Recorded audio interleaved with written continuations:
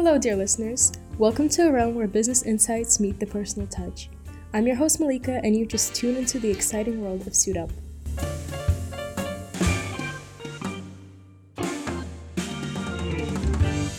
Hi, everyone. Today I'm going to be starting my new episode series about how to approach vacation scheme and training contract applications in the cycle.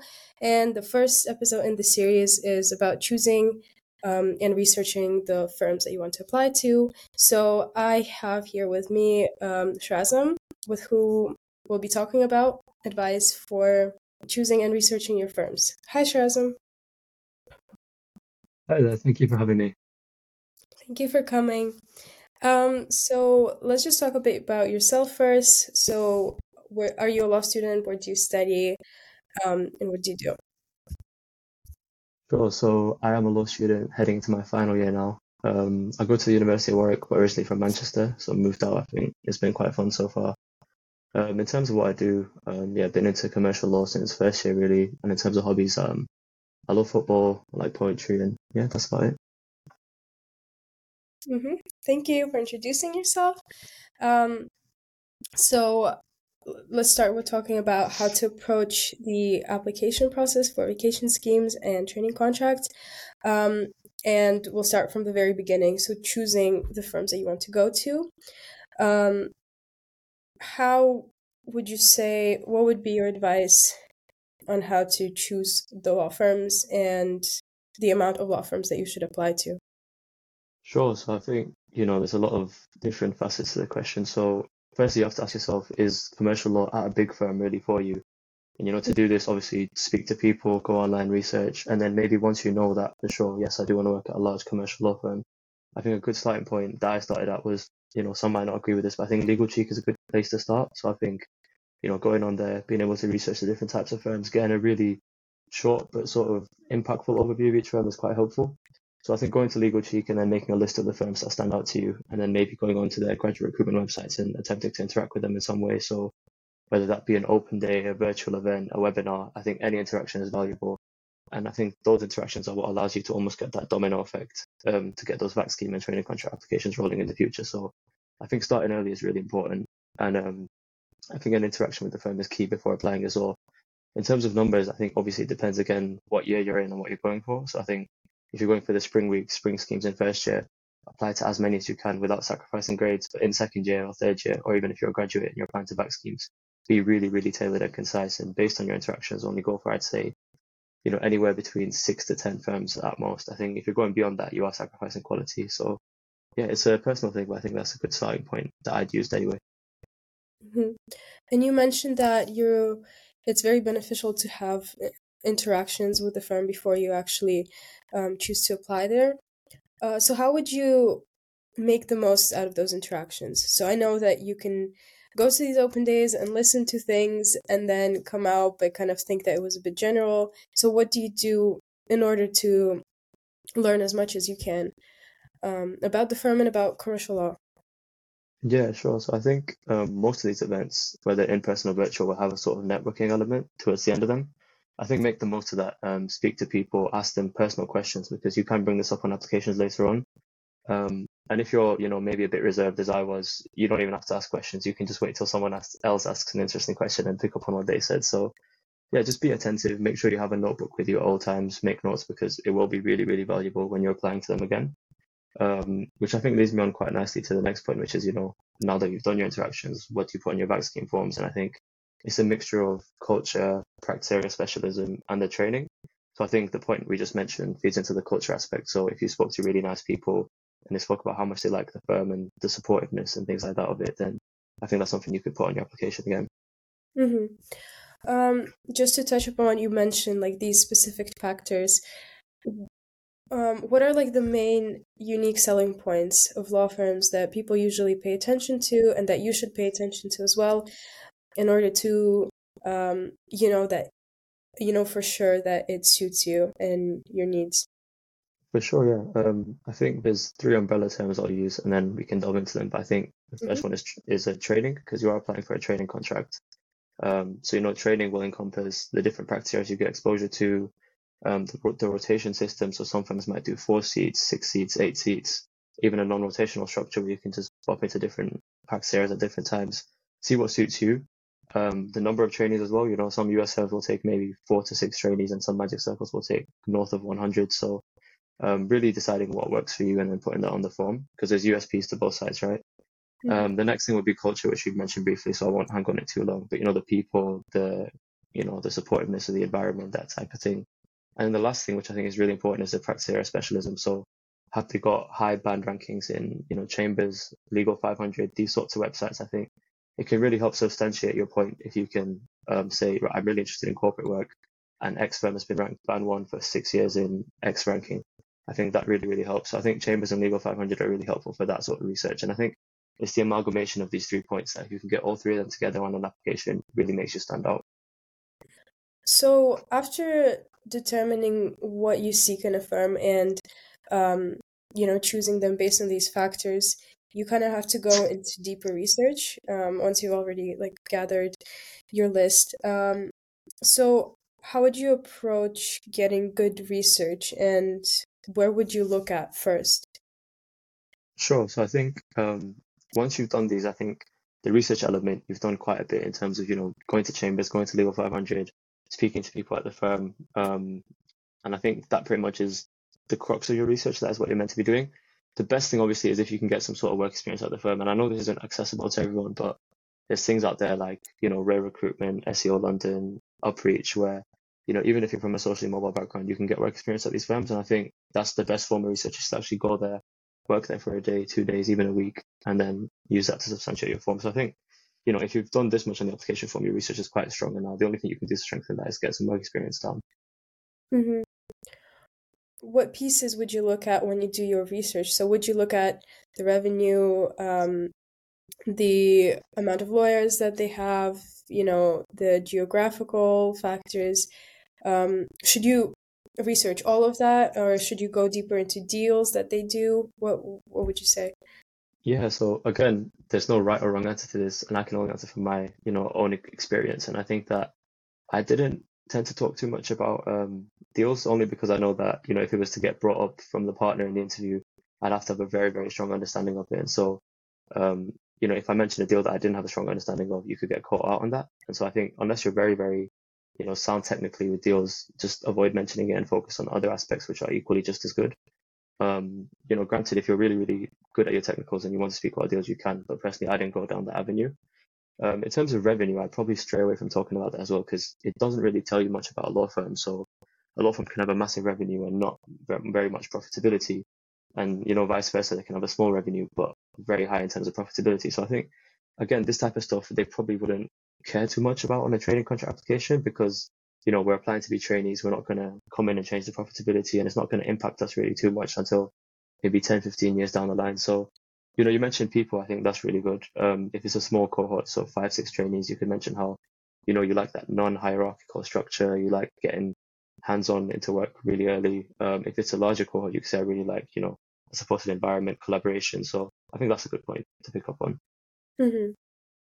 And what would you do to narrow it down and personalize your application after having gathered all of that research, in order not to sound too generic in your answers, and to really show that you've done that research and that it actually matches your skills and your character? Sure. So I think one thing that really helped here is just to be honest. Like, a lot of us, including myself at the start, we wanted to sound like what a commercial lawyer should sound like. Just sound like yourself. And I think, graduate recruitment will read thousands of these applications, so they can tell straight away when you're not being honest. Having a chronology is really helpful. So, saying that I went to an open day event and I spoke to X associate who told me about the multi-specialism. This was reinforced by my work experience doing Y. And then when I researched Z on Legal 500, it showed that you're really strong across this, and this, which again reinforces that multi-specialism and strength across different practice areas. I think it's the amalgamation of those 3 and having that chronology, which makes it specific to you. Because anyone can say, yes, I've been to an open day, yes, I've done a work experience, or yes, I've researched you, but very few can say they've done all 3. So I think it's about that quantity alongside quality and, combining the 3. And you mentioned Chamber Student, Legal 500. all of these websites, do you use specific websites for specific points of research, or are they all kind of general? Like, when do you use which website? For example, where would you search for ranking in practice areas? Where would you search for, ranking ratings of like work-life balance, stuff like that? Yeah, sure. I think so work-life balance, it's a difficult one, and there's debates about whether anything online is really indicative of true work-life balance at a law firm. So the best way to figure that out is just to speak to people that actually work there. Because I think the figures they have on Legal Cheek are flawed to an extent, and a lot of these articles people put out will be flawed as well. So I think just speak to people in terms of work-life balance, and generally you can tell by practice areas. So if a firm's very, very strong in transactional work, the odds that the work-life balance will be great is probably not too high. Whereas if they're strong with, I don't know, pensions, more national deals, I don't know, those sorts of things, it might be more of a work-life balance. So those are sort of key factors in terms of that. In terms of when I'd use each website, I think Chambers and Legal 500 serve the same purpose. So it's for rankings of different firms' practice areas. So you can go on there and I'll give you like band 1 to 6, I think, for each major area of, British law in London specifically, but you can have national rankings as well. So I just use them, depending on where I'm applying. So if you're applying to, I don't know, Mishcon de Reya, they might be higher ranked in a Legal 500 ranking than on a Chambers one. So I might personally use the Legal 500 one to, appeal to them more, if that makes sense. And then equally, I think Chambers has a little section called True Picture or Inside View. I'm not sure what it is, but it's like a little sort of expansion of what you see on Legal Cheek. So an explanation of the training contract, what they specialize in. So I think that's, again, a really good snapshot to have alongside Legal Cheek is that little Chambers page. I think it's called True Picture or Inside View. I can't remember. What about the firm's values, or what they look for in their trainees, in the people that they hire? Where would you find information like that? Yeah, I think for this, the best thing is the graduate recruitment websites. I think for most of the firms I applied to, there's a section on the website. So if you just search xfirmname.co.uk.com, whatever it is, or like the graduate website, whatever it is, it should say like the key traits we look for in each trainee/lawyer. And yeah, you can just go off that. I think, common ones are like resilience, collaboration. Those are the ones across the board. But I think on the US side, you might see more of like entrepreneurialism, initiative, obviously it differs from firm to firm, but there's common traits.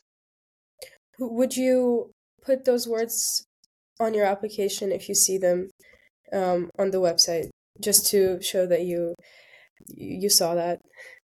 Yeah, if there's a question about what skills do you have or what extracurriculars have you done, 100% get that in there, because it shows that you know what they're looking for and you are reflective of that.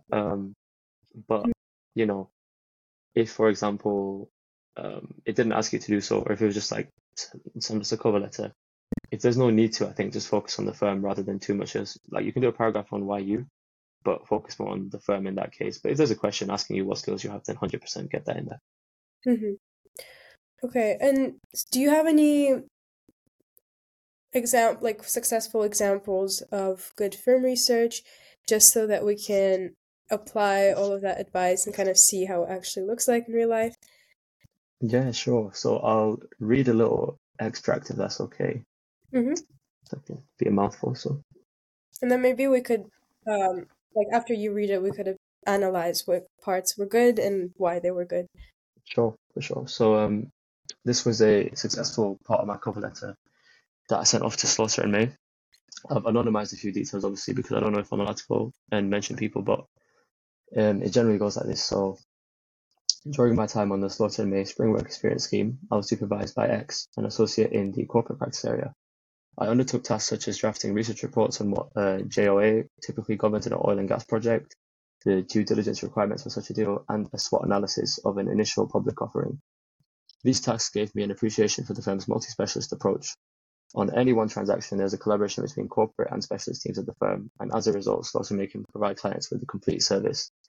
I think that this collaborative multi-specialism is what allows the firm to retain the most FTSE 100 clients, whilst also maintaining its Band 1 ranking for the corporate M&A in 2022 Legal 500 and Chambers UK rankings, which would allow me to work on the most cutting-edge and market-leading transactions.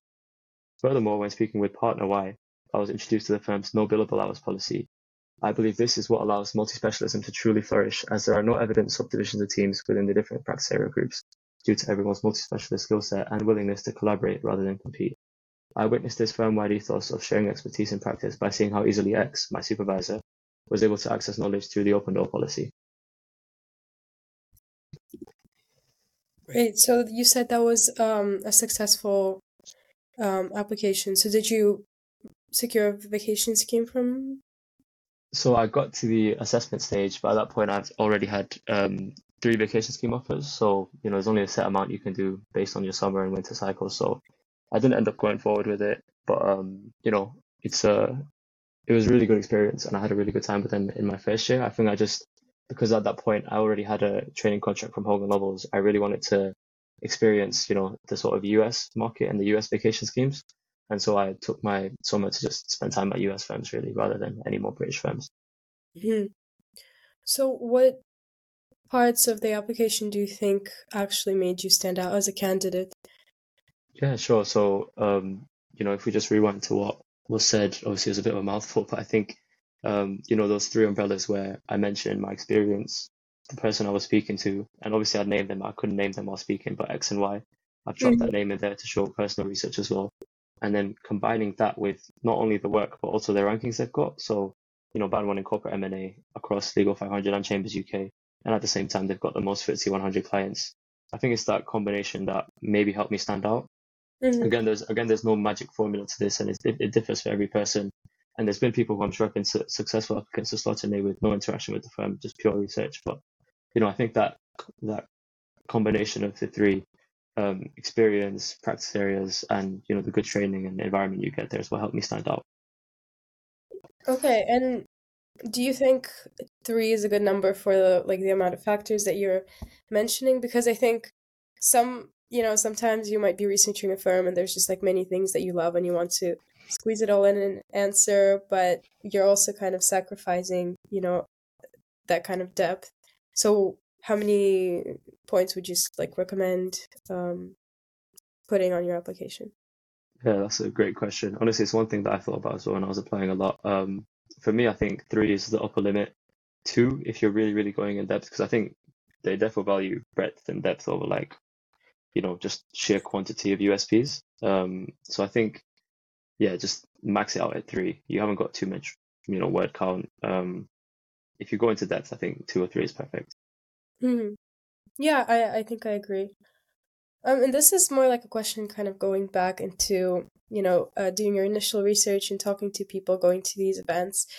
What if you want to apply to a firm, but you haven't had maybe you haven't attended their events or you haven't actually spoken to people from there? What would you recommend to do in that case?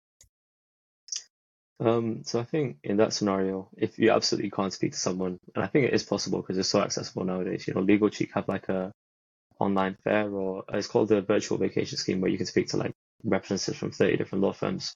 So it's really accessible. If you take the time to just go online and search it, you should be able to. But if you absolutely can't, for some reason, I think you can equally show your interest through just purely researching it, or talking about their USPs, not from a personal perspective. I think it definitely strengthens your application if you can, but if you can't, I don't think it puts you at a disadvantage equally. If that makes sense. Okay, thank you. I think we kind of covered most advice about firm applications and research. Do you have anything else that you would like to add in or discuss? In terms of the firm application and research, or just... Yeah, in terms of research and choosing. Yeah, sure. So I think one thing that just be wary of is not to use the scattergun approach. So I know a lot of people, because we were speaking to people on our platform, the Juris Guidance platform, recently, and a lot of people have this common trait of, oh, I'll just apply to where I've been to in the past. And whilst it makes sense, I don't think it really shows that you've thought deeply about what you want to work in, where you want to work at, because we've had people say, okay, I've attended an open day at a national firm and a US firm, and I'm going to apply to both just because I have that interaction. I think it makes more sense if you use your interactions to help you narrow down what it is you want. And I think that'll make you stand out even more as a candidate. So if you go to a national firm interview or a US firm interview and you say, I've been to these 2 different types of firms, but I like this about your firm more than the other, and this is why I'm here, I think that helps you a lot more than just applying everywhere you've been to. So I think avoid the scattergun approach. Be very, very selective in where you apply because, sometimes firms can surprise you in a good way or a bad way. So it's good to know beforehand where you want to work. And yeah, just spend a couple of months having a deep sort of reflection period of what you really want from a career and from life because, a career at a massive law firm and, the long hours isn't for everyone. So really, really reflect on what you want and what would make you happy as well as feeling accomplished. Yeah, I agree. Also, with firm research, I think it's kind of hard to balance, academics and also your extracurriculars, attending all these events, and applying as well. And I know it's better to start your research very early, like in your first year, over the summer. But then when it's actually application season, how do you balance writing applications and researching firms? Like, would you dedicate a certain amount of hours a week just for research?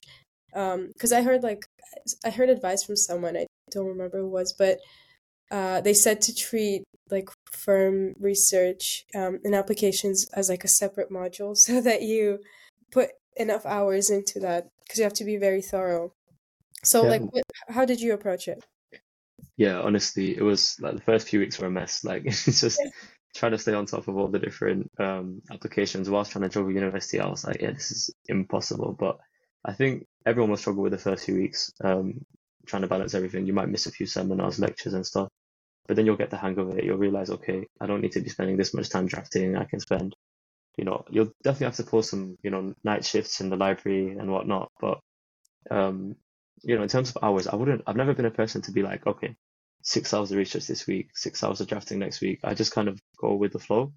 Might not work for everyone, but just I think it's good to have a day at a time approach. So the night before, put your to-do list for the next day and make sure that before you go to bed the next day, you get everything on your to-do list done with. That helped me a lot because I think planning too far in advance can be stressful for some people. So, I think a day at a time, take it a step at a time. And yeah, I think if you have a really narrow set of firms, it'll make your life easier as well. The people that apply everywhere and anywhere, they struggle the most. And equally, their applications suffer in terms of quality, so they won't get very far. So I think, yeah, just have a narrow list of firms, take it a day at a time, and be willing to put some night shifts in, and you'll be fine. Yeah. What about like spreading out your kind of timeline? Do you like write one and then complete it, move on to the other? Do you do them at the same time? Do you consider like if it's reviewed on a rolling or non-rolling basis? Would you have any advice on that? Yeah, so this I don't know if I'm allowed to say this, but for me anyway, I went for like the firms that I didn't want as much earlier on because I thought, you know what, this will be a good way to experiment, see what works and what doesn't work. So I sent in a few applications really, really early and just to see if they worked, and thankfully they did work. So I adopted that structure for future applications as well. And I also think, spreading them out is a good idea. So once you finish one, it's done. Like, don't think about it too much. Don't refresh your email saying when they're going to get back to me. Just send it and move on to the next. In terms of like when, obviously this depends on your requirements if you're an international student and whatnot, but I think spreading out your back schemes can be quite helpful as well. So I did one in winter and then I wanted to do a spring, but it clashed during like Ramadan, which is like a Muslim religious like period. So I couldn't do a spring, but I did them in summer and winter, which I think was really, really helpful because you can use your first ones as, experience to really help you hone your traits and characteristics and skills for the next one. And so I think spreading them out can be helpful as well. Obviously, granted, you have the visa requirements and everything. So I think apply to a mixture of winters, springs, and summers if you can. And also just when an application's gone, it's gone. Don't stress about it. Yeah, I agree. It's kind of sad that, as an international student, we can't really apply to winter or spring schemes. Yeah, I really wanted to apply to spring schemes, but then it sort of clashes with my calendar. Yeah, just wish they kind of moved them like by 1 week. Yeah, they need to do something about that because it's pretty much not fair, is it? It kind of isn't, yeah. Because then you also have like a bigger pool of people for the summer vacations because like all the students are there. Yeah. Yeah, so you guys are lucky. What about like rolling and non-rolling applications? Because I also was thinking of like applying to like, I guess, practice firms at first. Not as in practice. I still want to go there, but then like putting the ones that are like my priorities a bit later. Mm. But then some of them review on a rolling basis, so it's you kind of also want to be there early. Mm. So It's a balance, right? So like you mentioned, let's say you have 8 firms and like 3 of them are like your quote unquote dream firms, which is an interesting phrase in itself. But let's say you have like those 3 dream firms, and the other 5 you still really, really like. I think just, put the first application that goes in. So I think the first one I sent in was Slaughter and May, which I really, really liked anyway. So I think, it doesn't really matter. Like if someone's rolling like Slaughter and May is, just send it off as soon as possible because obviously granted the quality is good because I remember when I was applying to Slaughter and May, when I applied, a friend already had an interview book with them. And so that kind of stressed me out. And I was like, right, I need to start sending stuff off. So if it's rolling, as soon as it's good enough, get it reviewed by a person or two and then send it off as soon as possible. If it's not rolling, I think literally leave it till the last day because then that gives you more time in your timetable. I know people that say it's really good to, send it off early, even if it's non-rolling. I think like it's non-rolling, it's non-rolling. I've sent non-rolling stuff off like 2 hours before the deadline and it's been fine. So hold on to the non-rolling ones and send off the rolling ones as soon as possible, and that'll help you sort of manage your timetable. hmm And what about like you? How many firms did you apply to, and how many did you get like positive answers from? Yeah, so off the top of my head, I think I applied to 9 firms. I had interviews with I think 6 of them, and then I did vacation schemes with 3. Obviously, vacation schemes clash, which is quite annoying, but I think they do that on purpose because they don't want you to like do too many, and also for your own mental health because three was a lot. Anyway, so yeah, that was my sort of breakdown, and I was really happy with, and I think the fact that I had a decent conversion rate was because I only applied to a few, and I hmm really, really wanted each and every firm that I applied to, like I really liked them all. hmm Um, and yeah, I think again, I said I have a really narrow list, but I applied to like a mixture of both British and American firms because I wasn't really sure what I wanted. And then I think it was after my vaccines where I got offers from a US firm and a British firm that I decided actually the British training system is probably better for a person like me. I don't really want to be not thrown into the deep end, but have that much responsibility that early, and rather I'd want to learn in a structured environment, have the hmm access to mentors and whatnot. So yeah, I think it's really good to get a mixture of things so you know exactly what you want because let's say you apply to all US firms, that's all you know. You don't really like you have nothing to compare it to, right? So yeah, like a mixture of firms is good, and yeah, like a small number is good as well. Yeah, I like how you mentioned that you took your vacation scheme experience, after you've already applied and secured a place, and you also learned from that to kind of further your knowledge of the firm, and then kind of use that to decide what's right for you. Because it also just shows that you don't stop your kind of research and like learning about a firm at the application stage. You just kind of have to continue to do it to understand if it's good for you. What about like we already talked about, so like balancing your academics and writing applications? I think some people might underestimate the actual importance of academics. So what would you say about that? Yeah, so I think grades are really, really important. Almost every firm will care to an extent what grades you have, whether that be a 2-1, a high 2-1, or even a first. I've had firms that are like, you know, how come you just narrowly missed out on a first, which is, it sounds like a crazy question, but they do this thing as sort of like a stress test and just to gauge where you're at. So I think grades are really, really important. Equally, I've had friends who like not even had 2-1s and got training contracts. So if you can maximize your grades, it'll help you a lot and it'll put any, doubts to bed because, you know, um, if you had like a 64 and you didn't get an interview with someplace, you'd be like, what if I had a 68?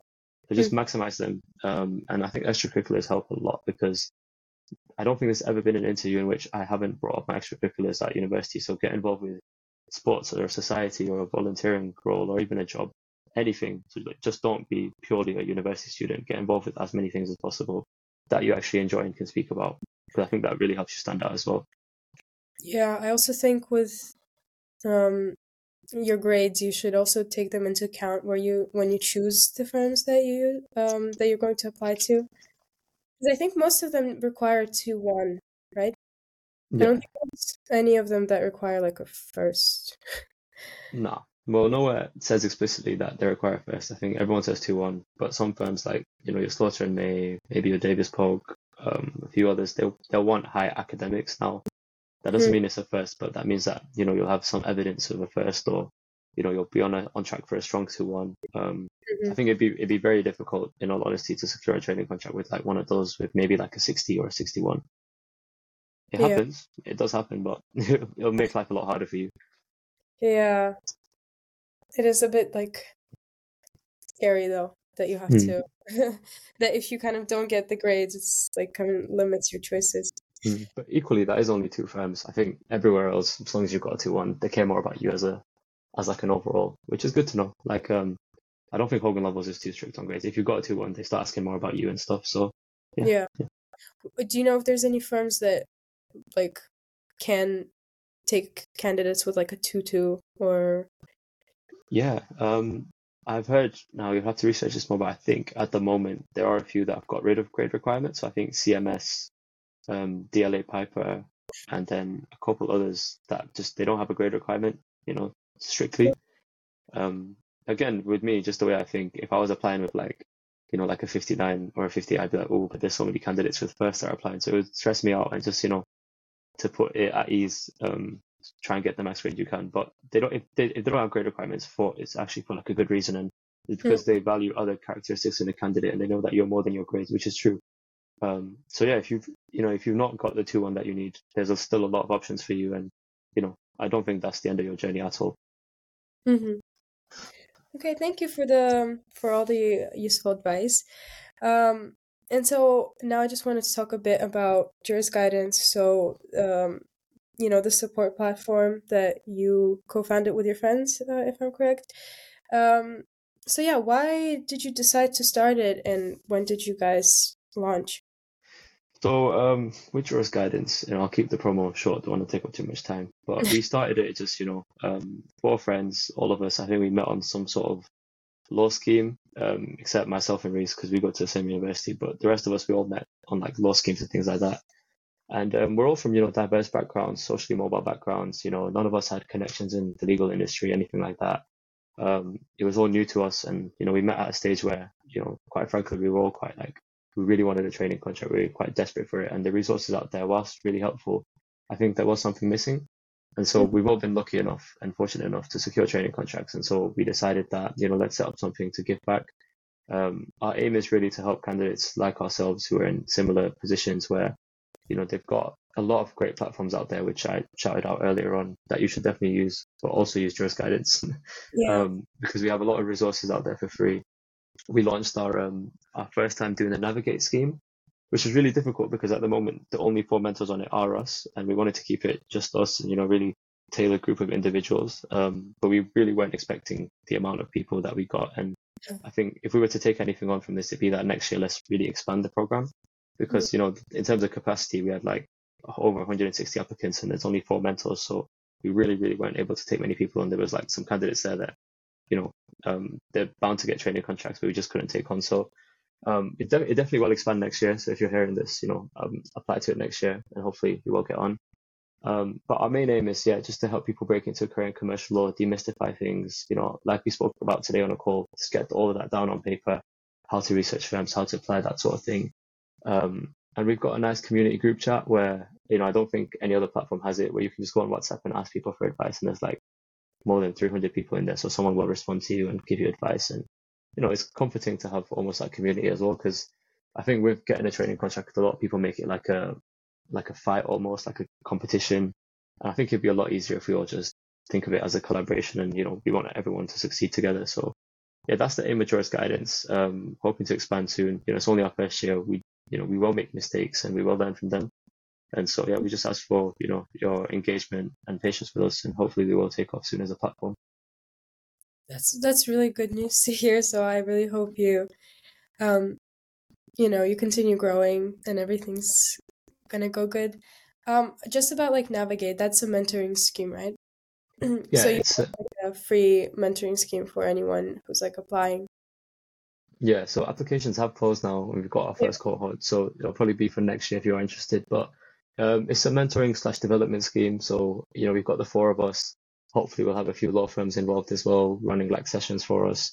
I'm thinking of maybe hopefully doing webinars based on obviously what the candidates need and want at each time. So right now, as we're doing the podcast, probably we'll be researching and applying. Maybe in a month's time we'll be interviewing. In 2 months' time we'll be like how to succeed on a VAC scheme and exit interviews. So running webinars on that, one-to-one sessions with people who've got training contracts with where you want to apply.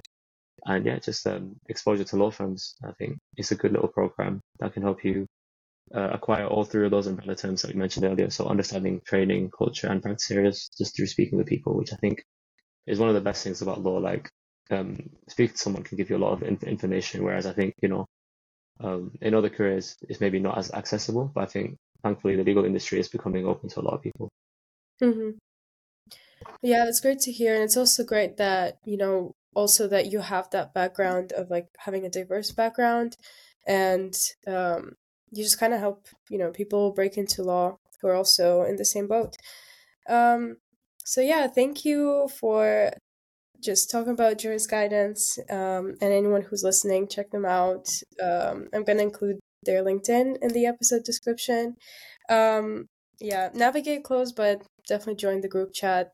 There's lots of people there, lots of great advice actually. Yeah, I do read it like sometimes and text there. But yeah, thank you so much, Shahrazam, for coming.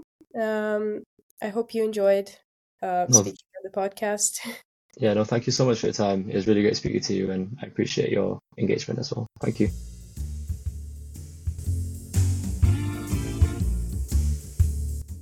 And that's a wrap for today's episode. Big thanks to our guests for joining us. I'm sure listeners soaked up some awesome insights. Your thoughts and feedback mean the world to us, so if you're eager to contribute, leave a review or drop your suggestions for upcoming episodes. Join the Suit Up community on LinkedIn, where your insights can shape the future of our discussions.